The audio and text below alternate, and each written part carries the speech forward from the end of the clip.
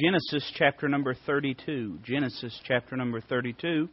I told Miss Linda tonight when she came in, I was sitting there jotting some notes down, and she said, I hope I haven't interrupted you. I hope I'm not pestering you.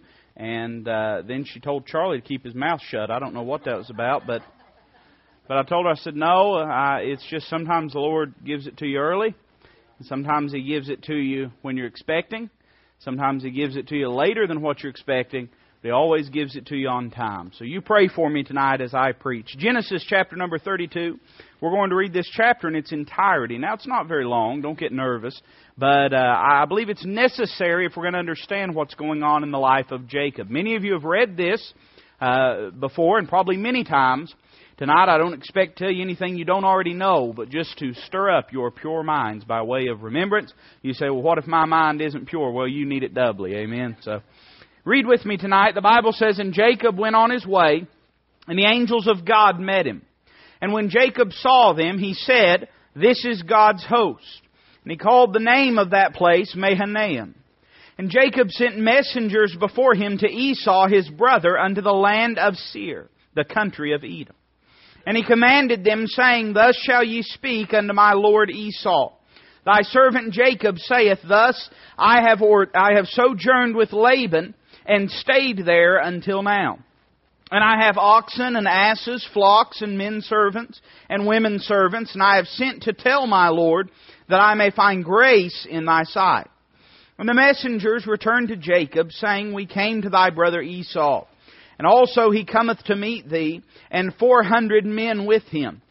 Then Jacob was greatly afraid and distressed.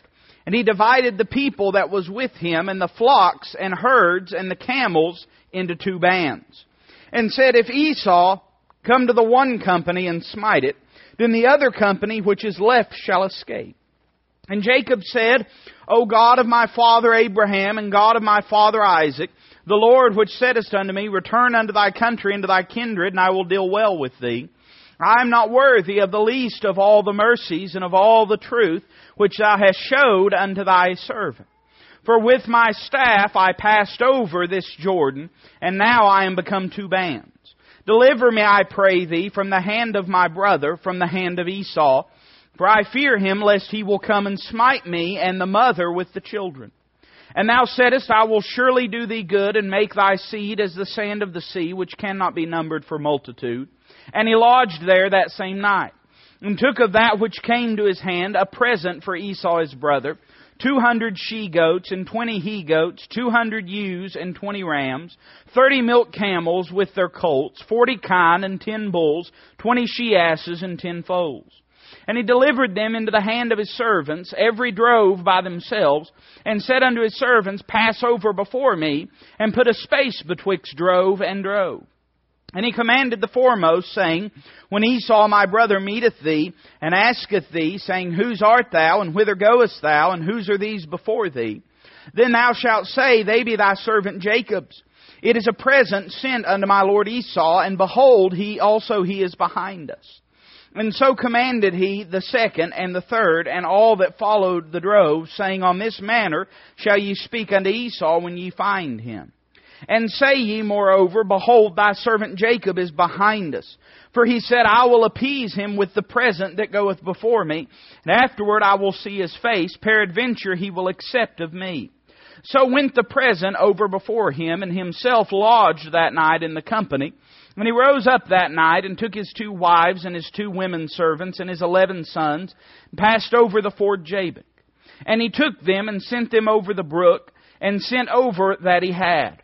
And Jacob was left alone, and there wrestled a man with him until the breaking of day. And when he saw that he prevailed not against him, he touched the hollow of his thigh, and the hollow of Jacob's thigh was out of joint as he wrestled with him. And he said, let me go, for the day breaketh. And he said, I will not let thee go, except thou bless me. And he said unto him, what is thy name? And he said, Jacob. And he said, thy name shall be called no more Jacob, but Israel. For as a prince hast thou power with God and with men, and hast prevailed. And Jacob asked him and said, tell me, I pray thee, thy name. And he said, wherefore is it that thou dost ask after my name? And he blessed him there. And Jacob called the name of the place Peniel, for I have seen God face to face, and my life is preserved. And as he passed over Peniel, the sun rose upon him, and he halted upon his thigh. Therefore the children of Israel eat not of the sinew which shrank, which is upon the hollow of the thigh unto this day, because he touched the hollow of Jacob's thigh in the sinew that shrank. Let's read once more verse 24. Our text is found there. And Jacob was left alone, and there wrestled a man with him until the breaking of the day. Let's pray together. Heavenly Father, Lord, I just ask that you glorify your Son tonight through the preaching of your Word. God, that you'd accomplish in our hearts that which would please you the most. Thank you for this opportunity, Lord. Thank you for these sweet people that have gathered. Thank you for the sweet Word of God that's perfect and preserved, infallible, that's exactly as it needs to be and needs no changing, altering, or any attempts of improvement by our polluted hands. God, I just ask that you, through your Spirit, would apply your Word tonight in a way that would be radically transforming in our lives. Father, we love you. We ask it in Christ's name. Amen.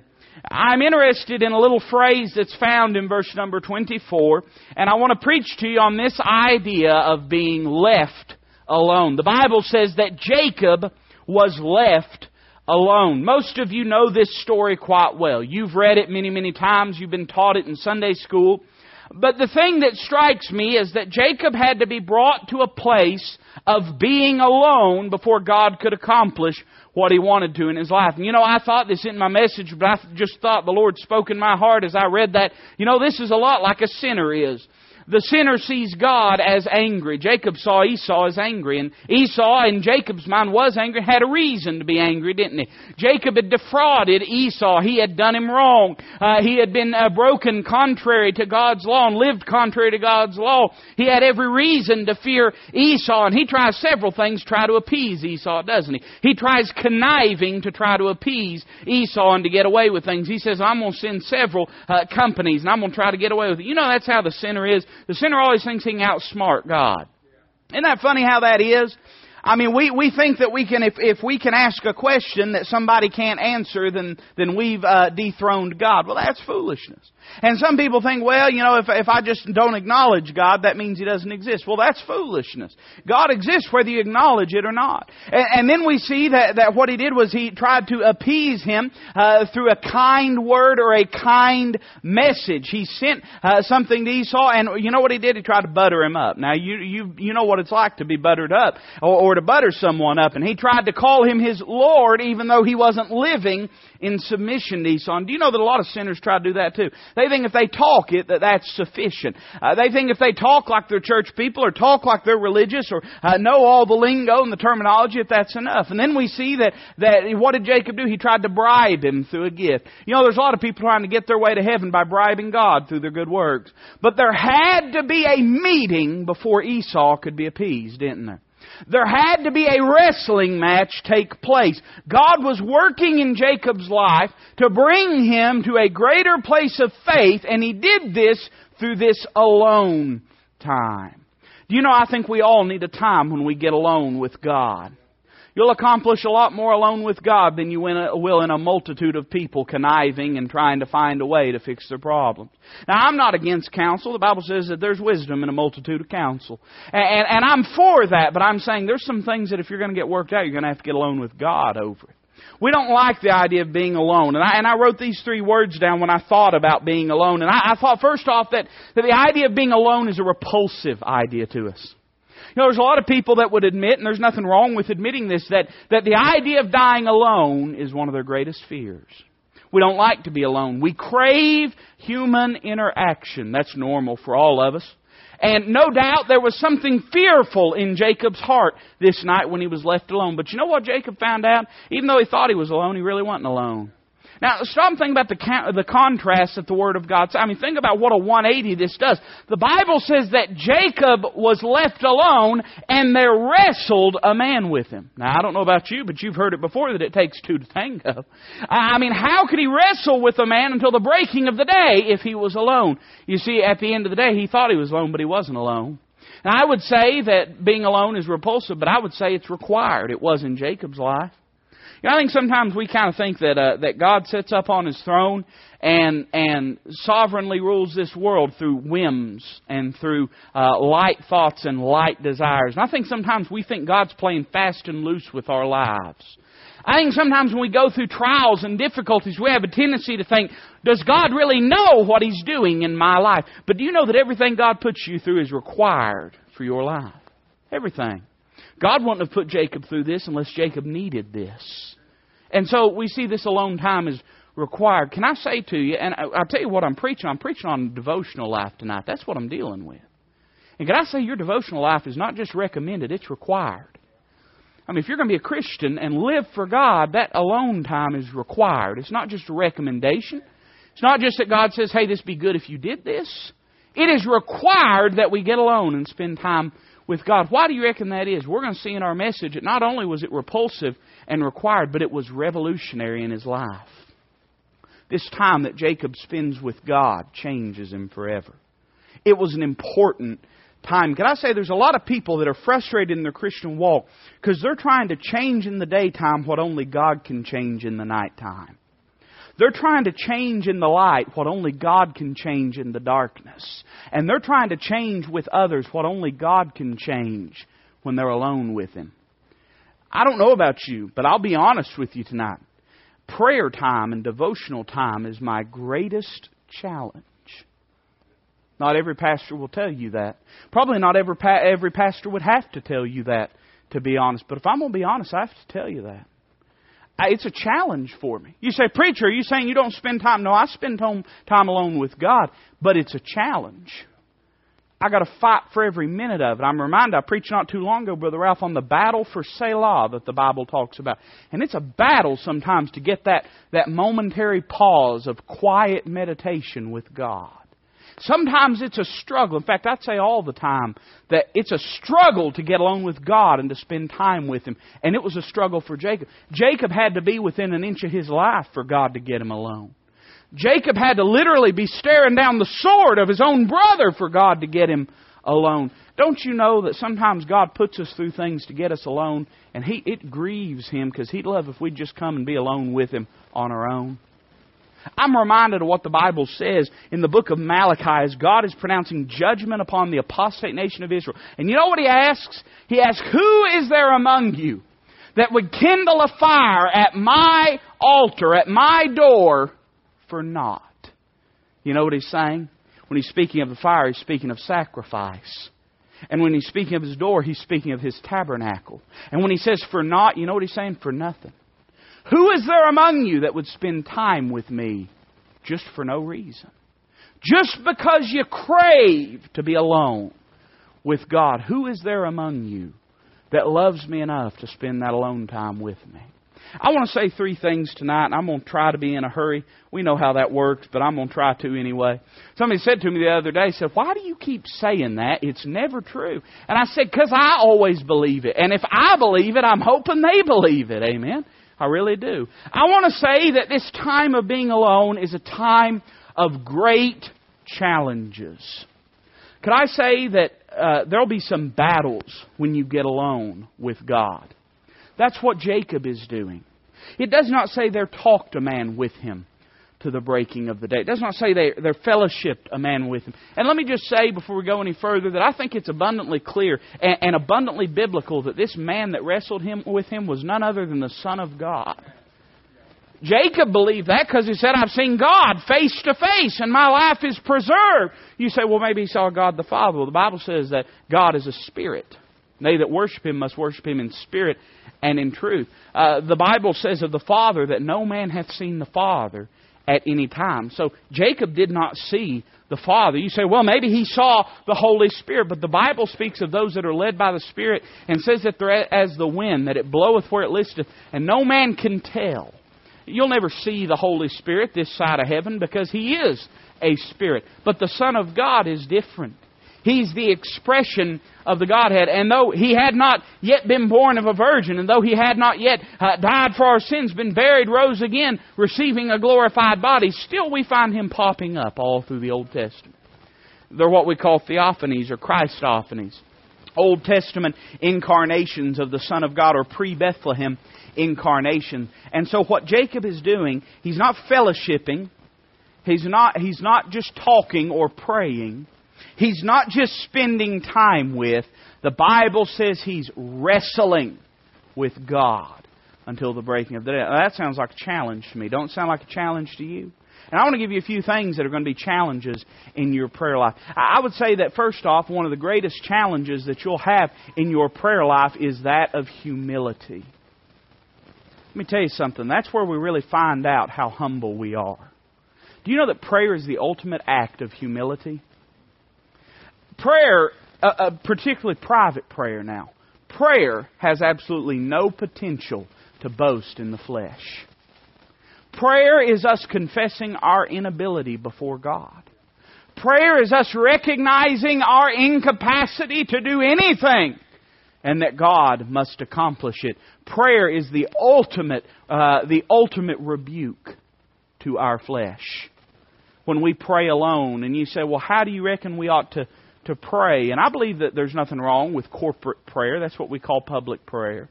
But the Bible speaks of a time when we ought to enter into our closets and pray.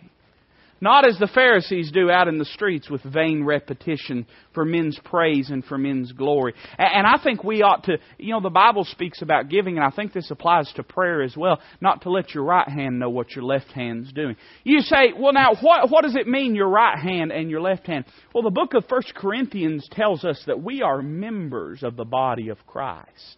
Not all members are the same.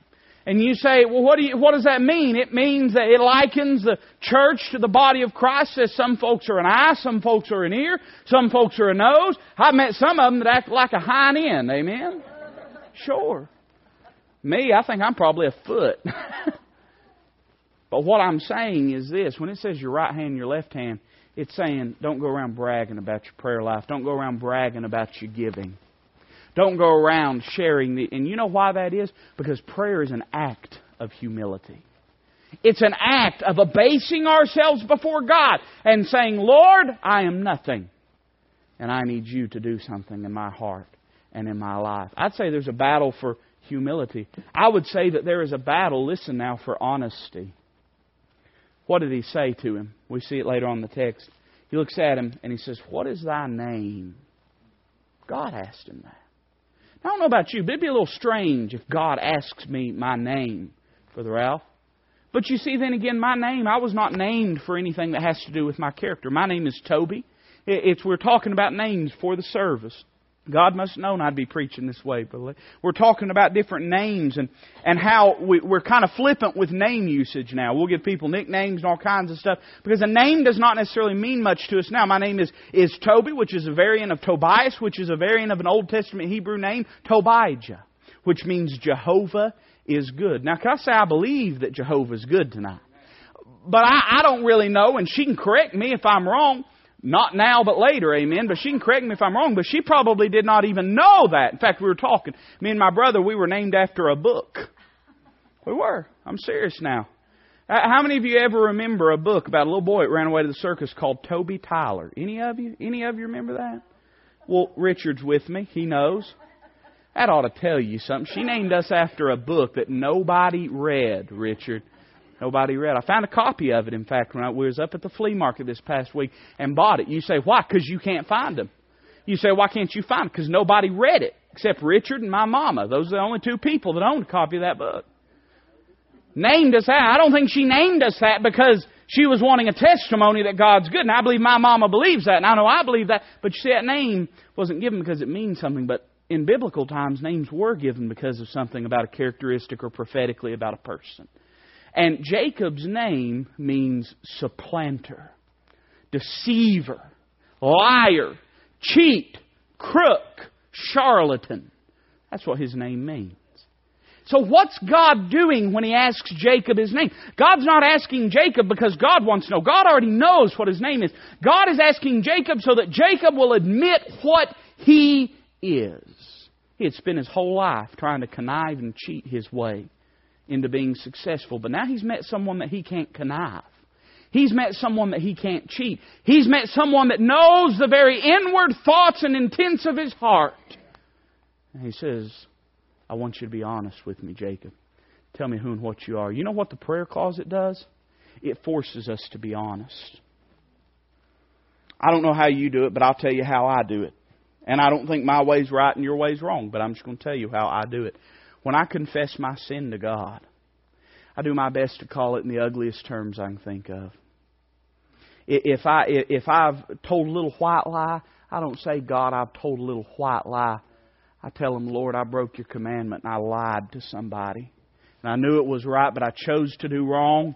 And it's my sin, and I want You to forgive me of it.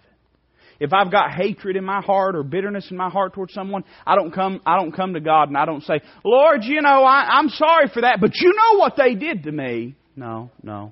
I'll tell you what I think we ought to do is we ought to come before God and say, God, I had a hatred in my heart that didn't come from You because You're love. And that hatred You equated with murder. And so in Your heart and mind, I'm a murderer and I recognize myself as such. And do you know what? We might as well go ahead and be honest with God because He knows who and what we are anyway.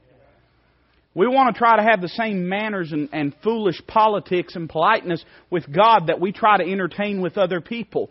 We always try to make ourselves look so good. We make all the excuses in the world. When Jacob gets alone with God, God says, I don't want any excuses, Jacob. I don't want any reasons. I don't want to know how people have wronged you, how they've done you. I don't want to know what your reasons for doing these things were. I just want you to be honest and tell me what you are. And Jacob says, I'm a deceiver, Lord.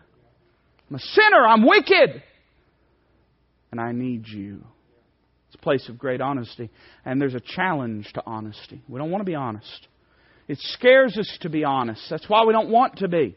Because we know what we are, but other people don't. Now you say, oh, preacher, you're a Pharisee, you're a hypocrite. Yeah, just like every single one of us. Let's be honest tonight. If people knew the deepest and darkest corners of your heart, they'd drive you out of this place just like they would me. It terrifies to know. People come up sometimes, they say, well, you don't know what happened. I say, I don't want to. Sometimes it's scary. We don't like honesty. We run from honesty. We expect it of others, but we do not want to reciprocate it because we know who and what we are. But when we're in the prayer closet, we have to be honest. Because we've got no business being there if we're not going to be honest. If we're going to go and play games with God, that's not the place to do it. It's not the prayer closet. It's not when we're alone. There's no one to impress, and God knows who and what we are. There's the challenge of humility and the challenge of honesty, but there is the challenge of holiness. When we go before God, we're going before Him because we know there's something in our life that needs changing. You say, well, preacher, there's times I just pray and ask God for stuff, and I'm not against that. I hear some people say that, well, you ought not ever ask God for anything. Well, that's unbiblical. Because the Bible says, ask and you shall receive. Seek and ye shall find. Knock and it shall be opened unto you. The Bible constantly encourages us to ask. But let me say this. That's only one aspect of prayer. Part of prayer, too, is the confession of sin and the supplication for forgiveness. And listen carefully now. That's holiness business. That's when we go into the prayer closet and we've got sin in our life, we're there to do business with God. And could I say it's a challenge sometimes to admit we need God to fix some things. It is for me. Let me just preach this message at me tonight. Would that be all right? Everybody okay with that? Because that's a lot easier than me just saying, well, that's just me. So you just, if it hits you, that's fine. But you just pretend that I'm sitting out there and I'm the only person here tonight. It's a struggle and a challenge. And that's holiness business. It's tough to be holy.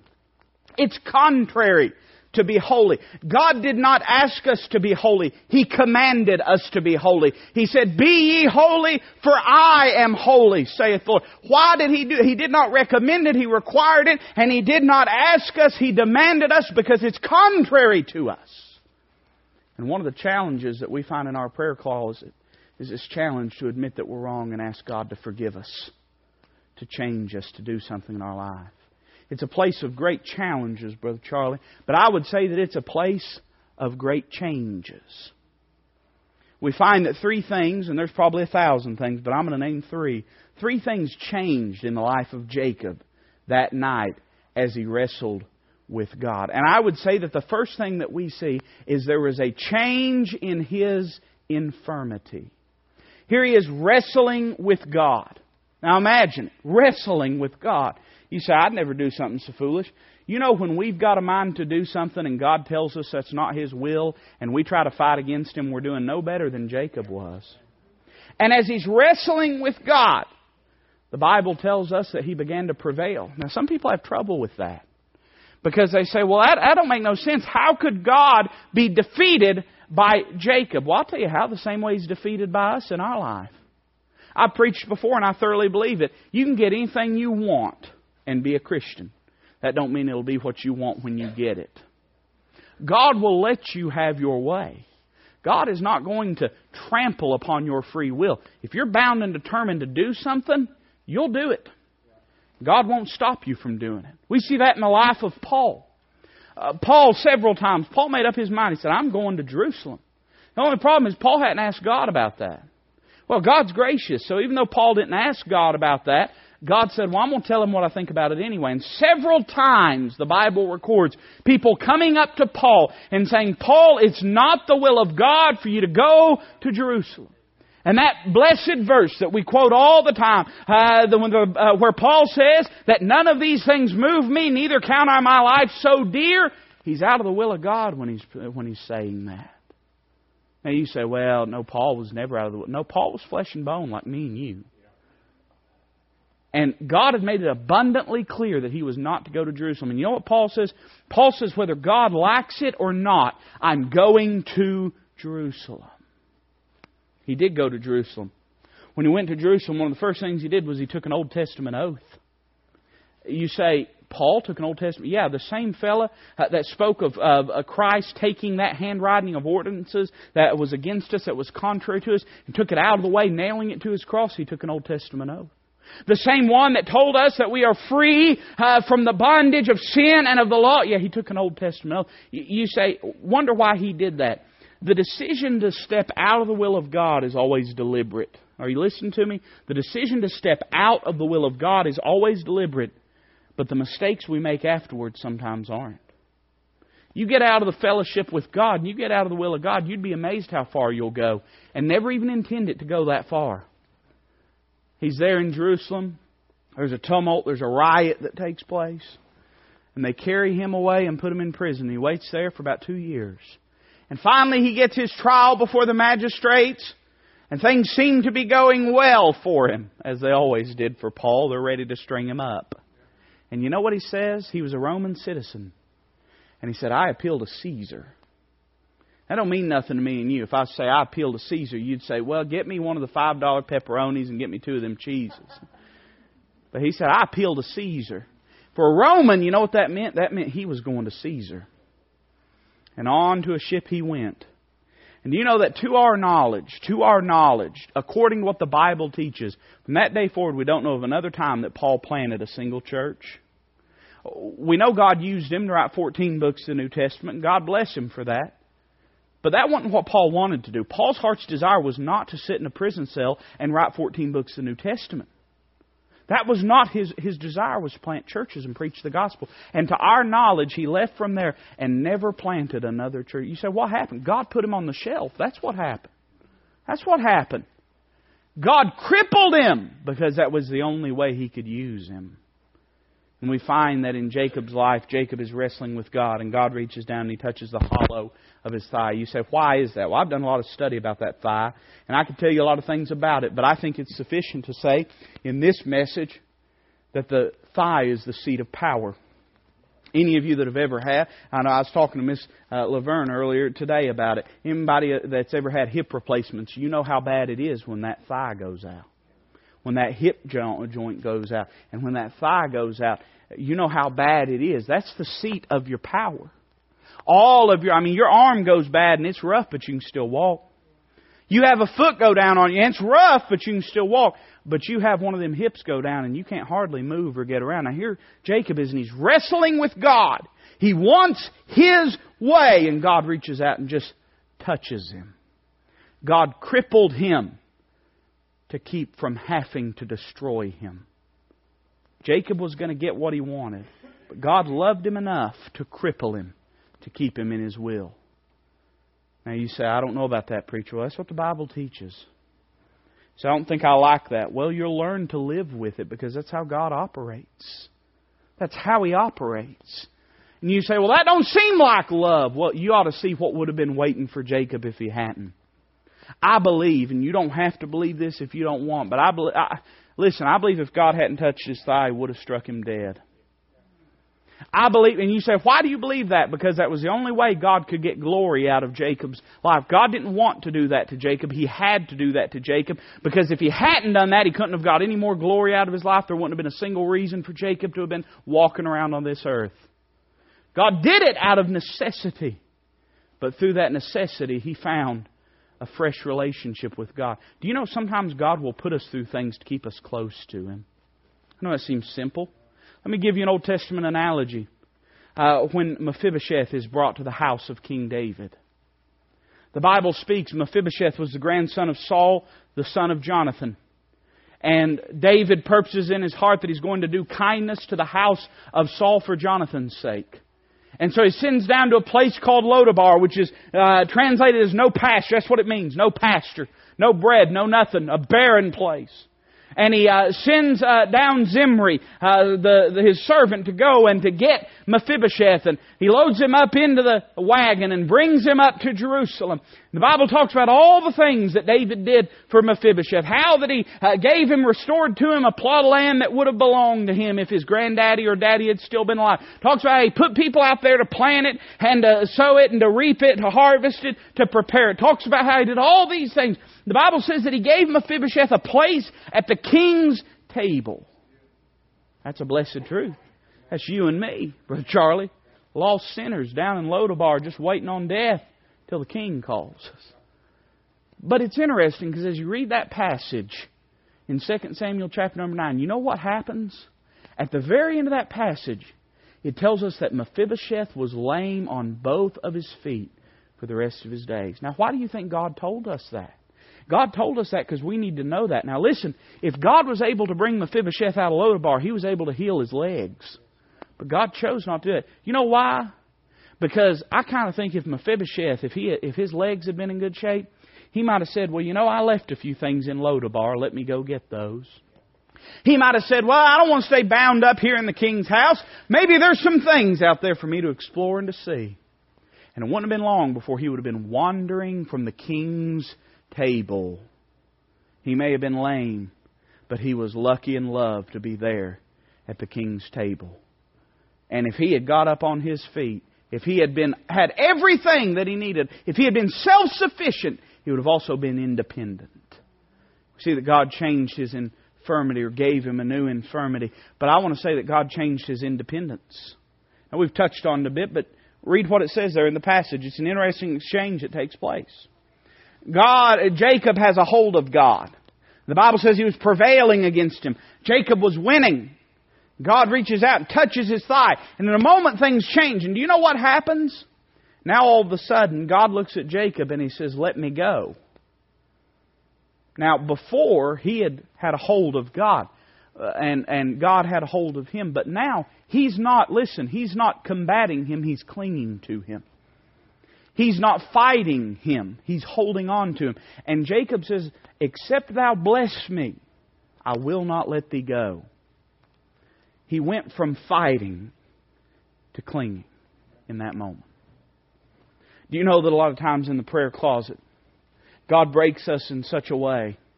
In that alone time with God, God breaks us in such a way where we go from fighting against Him to we're just clinging onto His presence. We need that. We need it desperately in our life. Because this flesh will fight God with every breath that it has. And it has to be broken. It has to be mortified. Jacob had been an independent fellow, Brother Ralph. In fact, Jacob, we find that ever since he left the house of his father, everything Jacob had, even before he left the house, he had got it by his own wits, by his own ability. He had gotten Esau's blessing and birthright through his own wit. He had gotten both Rachel and Leah through his own wit and through his own ability. He had gotten rich and wealthy off of the cattle of Laban by his own wit and by his own ability. Jacob was a man that was used to getting things on his own terms and doing things his own way. But all of a sudden he meets a man that he can't deal with in that way. He meets somebody that can't be bargained with, that can't be bribed, that can't have the wool pulled over his eyes. And he has to be changed, and his independence changed. Let me tell you something. Nothing will make you need God more than the prayer closet. I'm here to tell you tonight, if you don't want to need God in your life, don't spend any time in prayer. Because the second that you devote yourself to prayer and to devotional time, you know what that does? It's not that you need Him any more or less regardless, but it makes you aware of how bad you need Him. Makes you realize how much of God you need in your life. We see that His independence was changed, but we see that His identity was changed. A lot of folks trying to clean themselves up when that's God's job. A lot of folks trying to straighten themselves out when that's God's job. God looks at Jacob and says, "What's your name?" He says, "It's Jacob." It's Jacob. He says, "Thou art no more called Jacob, but thou shalt be called Israel. For as a prince hast thou prevailed with God and with men." As we said, names were important because they connected with a person's personality and character. And it's not that God changed His name to change His character. It's that when God changed His character, He gave him a new name to go with it. When God changed what Jacob was on the inside, He gave him something on the outside to show others what had happened. There's a lot of people in life, you struggling with something? Trying to change it themselves, when God's the only one that can change it. You got sin in your life you're struggling with, don't spend all your time trying to change it. Get in the prayer closet. Beg God to change it. And then when He shows you, be obedient. It changed him. This is what we call the work of sanctification in the life of the believer. That's a good theological term. Makes me sound smart anyways. It's amazing what you'll read on them fortune cookies. I learned that today. Sanctification. Use that in the message tonight. It's amazing what God can do in a person's life. And the work of sanctification is the work of setting a person apart. And it has a lot of different connotations. A lot of times it's used in the idea of setting a person apart to ministry, or setting a person apart to the pleasure of God's will. But a lot of times it also has the idea of separating a person from their sinful deeds or actions. And we're not going to have a whole theological conversation tonight, but suffice it to say that God has a desire to change us. Do you know why so many people, there's two types of people in this world as it relates to sanctification. There's some people that won't be saved because they're scared God will change them. Do you know why that is? Because they really think they're somebody. They really think they're something. Jacob did. Jacob thought he was somebody. Jacob was left alone. Jacob did not stop to seek God. God saw to it that he was alone so God could seek him. It does not say Jacob wrestled with God. It said there wrestled a man with him. God initiated this. And there's a lot of people that they don't want God to change anything about them. They say, well, that's me. That's my personality. No, now listen now. I know this is going to seem rough. But do you know when you got saved, you died? People say, well, I don't like it that way. Well, you're dead. It don't matter.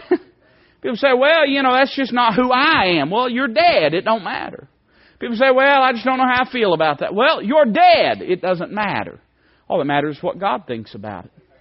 I'm not saying all that matters is what the pastor thinks. I'm not saying that all that matters is what the church folks think. I'm saying all that matters is what God thinks about it. That's what matters. People say, well, I don't care what anybody thinks. Well, you ought to care what God thinks. Because that does matter in our lives. And then there's other people that they're saved, but then they're rebellious because they don't want God to change them. And that's because they still think they're somebody. I'm preaching to me tonight. Don't get upset. I'm not talking about you. I'm talking about me. And there's times when I get rebellious on God because I really think I'm somebody and I don't want God changing who I am. And you know why I think that? Because I forget that I have been washed from my old sins sometimes. And I forget that I've been bought with a price sometimes. And I forget that I don't belong to me sometimes. I forget that if I live unto God. If I die unto God. I forget that sometimes. And God has to remind me. So where does He remind you? He reminds you in the prayer closet. Reminds you in that alone time with God. So God is changing Jacob, and He's already changed him from the inside, and that's evidenced by his actions. He's no longer struggling, he's submitting to God. He's no longer trying to hide who he is, he's confessing who he is. Jacob has been changed, and so God says, I'm going to change the outside to match the inside. We see that this is a time of great changes, but I'm going to close with this and 6 or 7 other things. It's a time of great championships. Do you realize that during this time, Jacob fought some battles? And during this time, Jacob encountered some changes. But we see that during these times, Jacob won some victories too. I want to give you three of them. First off, we see that his flesh was conquered. You know why a lot of us have trouble with our flesh? We don't spend no time alone with God. You see, we're again trying to do through our own will what only God can do through His Spirit. And it's funny that we talk so much of grace and of surrender in the matter of salvation, but we talk so very little of it in the matter of our walk with Christ after salvation. But do you know that God's grace is effectual in our lives, not only on the day that we get saved, but every single day afterwards and through eternity, the grace of God is effectual in our hearts and lives. You don't become a good Christian by determining and willing it. Now, there's some things you got to make your mind up about. You and I both know that. But you don't do it through your own sheer brute force and will. You do it through surrender to the Spirit of God. You see, the flesh is conquered in the prayer closet because that's where it's exposed and that's where it's dealt with. You see people sometimes, they're doing pretty good till somebody makes them mad. You ever met anybody like that? I forgot. I'm preaching to me. I'm like that. I'm like that sometimes. I'm doing pretty good. And you say, preacher, do people make you mad? Well, I'm a pastor. Yeah, sometimes. And you're a church member, so sometimes they make you mad too. And sometimes people frustrate you and they disappoint you and they hurt you. And sometimes, just every now and then, I'm apt to get in the flesh over things. Do you know something I found to be true in my life? Times when I've been spending time alone with God, I wasn't even consciously aware of it. But I got in that prayer closet alone with Him, and He wasn't wrestling with my spirit. He was wrestling with my flesh. And I wasn't even aware that He was doing it. But times when God has been crucifying my flesh in my life, and I wasn't even aware of it. And listen, those times when it's easy to get in the flesh, it's because we've not been spending time with the Lord. Those times, by the same token, have you ever... I am preaching this at you, because this is sweet, so I'm preaching this at you. Have you ever had a time when somebody they found that last nerve that you had? It was the only one left in your whole body, and they climbed on it, and you were surprised by the peace and the restraint that God gave you in dealing with them. You know, sometimes we have this tendency. You ever felt like this? Somebody ever said something to you, and afterwards you thought to yourself, boy, I wish I had said that to him. You ever thought that before? You know what that is? That's God, through the Spirit of God, throwing a muzzle on you during that time. Because you need it like I need it. And you get surprised sometimes that God gave you the restraint and the compassion and the spirituality to deal with it. You know, you'll find, if you'll remember back in your life, those are times when you've been spending time with God. Your flesh was being conquered. Number two, we see that his fears were being calmed. Why was Jacob alone? Well, in Jacob's mind, he was alone because he was afraid of his brother Esau. He was fearful. He was terrified. I mean, he really thought, listen now, he really thought when he saw Esau, Esau was going to kill him. That's what he believed with his whole heart. You say, how do you believe that? Or how do you know that? Why do you believe that? Because he sent all that money over to him. He wouldn't have parted with it. He wouldn't have given it up. He'd worked too hard to get it. He wouldn't have given it unless he thought his life was on the line. And he's fearful. He's afraid. He's terrified. But I'm interested that the Bible says this. As the sun begins to rise, the Bible says, and I believe it's verse 31. I may be wrong. I don't have my Bible right in front of me. But it says that he passed over. What was he passing over? He was passing over that brook. You say, what was on the other side of that brook? Esau was on the other side of that brook. So after this encounter with God, you know what Jacob does? Jacob says, I'm now ready to face the thing that I feared the most. A lot of times when we're fearful, and we all get fearful, there's things, now listen to me, sometimes we say, I wish I knew what the rest of my life would be like. No, you don't. You'd never crawl out of bed if you did. And I'd be the same way. And there's things in my life that terrify me. I'm being honest with you. I'm preaching this at me. There's things in my life that terrify me. And I'm not talking about, food. I'm not talking. If you're afraid of snakes, God bless you. That's fine. That ain't what I'm talking about. I'm not talking about afraid of spiders. I'm talking about deep fears. I'm not talking about being scared of the dark or the water or closed in space. I'm not saying some of those things don't bother me, but I'm talking about fears like failure. Fears like people hurting you. Fears like people being hurt by you. I'm talking about fears that paralyze you. Fears that'll stop you from serving God if you let them. How do we deal with those? How do we cope with those? We get alone in the prayer closet and we allow God to wrestle with those fears. We allow, man, it's fun, Brother Ron, when God gives you stuff right in the middle of your preaching. We have two people spoken of in this passage. We have Jacob and Israel.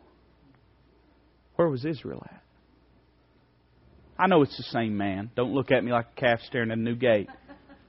I know that it's all one person. But God has two identities, two people that He's talking to here.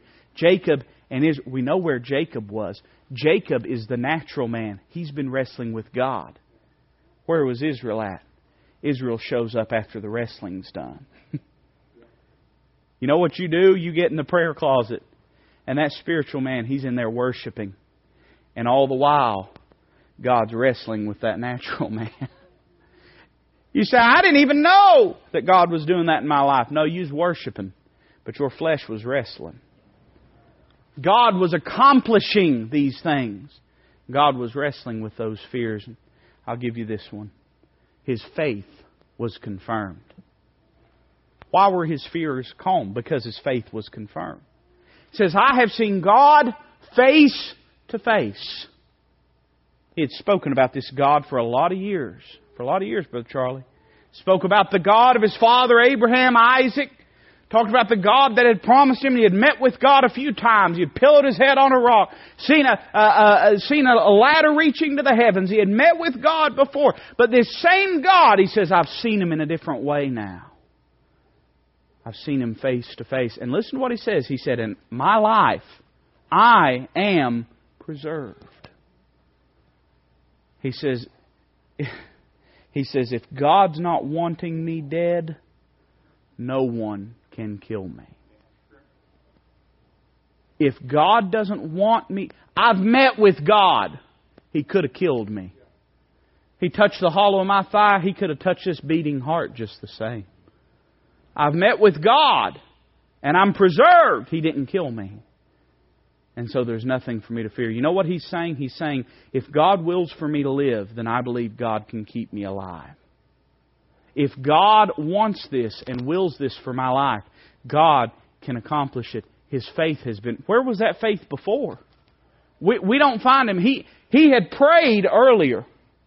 But after he prayed, he sent over the gift. Why did he send the gift if he had prayed? He had prayed, but he didn't pray believing. But now he's prayed in a different way, and he's believed God, and he's met with God, and his faith has been confirmed in this alone time. You'll never get stronger unless you spend time with God. You'll never get stronger. You'll never understand the Word of God. You'll never have the ability to walk with God. You'll never do anything profitable until you get left alone and start spending this time with God.